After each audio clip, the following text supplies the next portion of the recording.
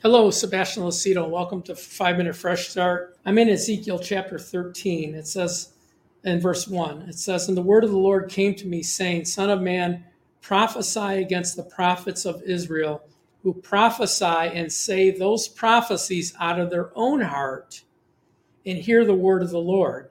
Thus says the Lord God, Woe to the foolish prophets who follow their own spirit and have seen nothing. O Israel, your prophets are like foxes in the desert. You have gone up into the gap to build a wall for the house of Israel to stand in battle on the day of the Lord. They have envisioned futility, false divination. They say, Thus says the Lord, and the Lord has not sent them. Yet they hope that their words would be confirmed. Have you not seen the futility of their vision? And have you not spoken in divination? Says the Lord, I have not spoken it." So I'm going to read on a couple of more verses, but false prophecy, I think, is something that's so obvious today. I seen it back at Y2K, right? And the Lord's telling me nothing's going to happen. And you have all of these guys out there writing books about, the calendar switching over, and it didn't. We've seen it with Trump's second election. The Lord showed me that Biden and Kamala were going to win. The same day I did it, a prominent TV figure said the Lord told him Trump was going to win. And so everybody that has spoken on the Lord's behalf, and it wasn't God, is in sin.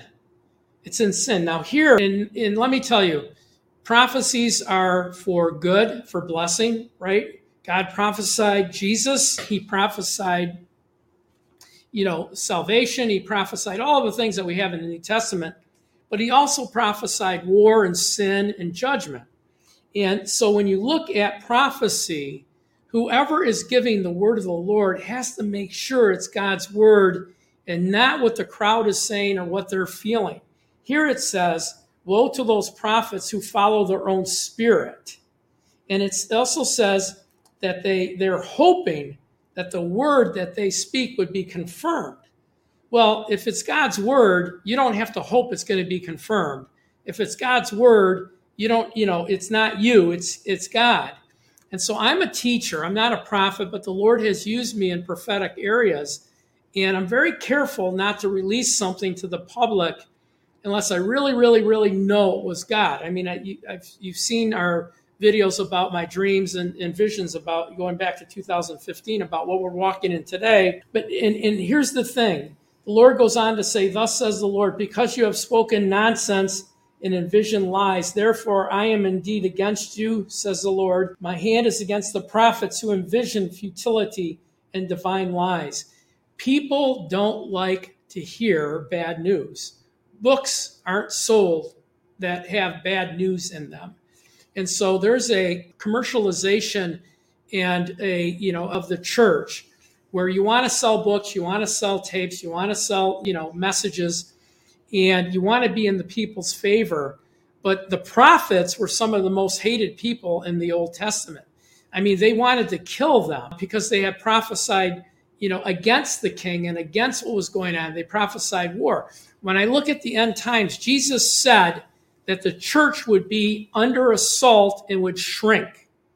The church would be, will be hated of all nations for his name's sake. Many will be offended. That means they're going to leave the church because of offense.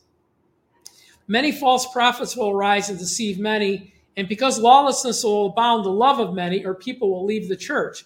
And so when we look at the end times, people sort of get in line to go with the crowd. And here's the thing, a true prophet will speak the word of the Lord without consequences. He won't care what the consequence is. He'll just give the word of the Lord. There's a lot of people out there prophesying of things that come out of their own heart and out of their own mind and not from God. And they lead people astray.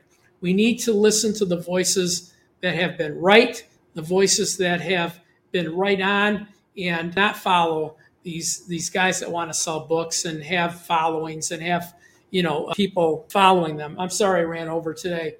Anyway, God bless you guys. Please share, follow, and like. please pray about joining us as a partner. $5 a month or more, $10 a month is the minimum, and become one of our sort of army of believers that want to join me on this journey to teach God's unedited Word of God. If you can't go that far, become a free member. You'll get all of the same benefits, all of our curriculums and workbooks. They're all free to you, and join us on our journey. God bless you guys and have a great, great day. Thanks for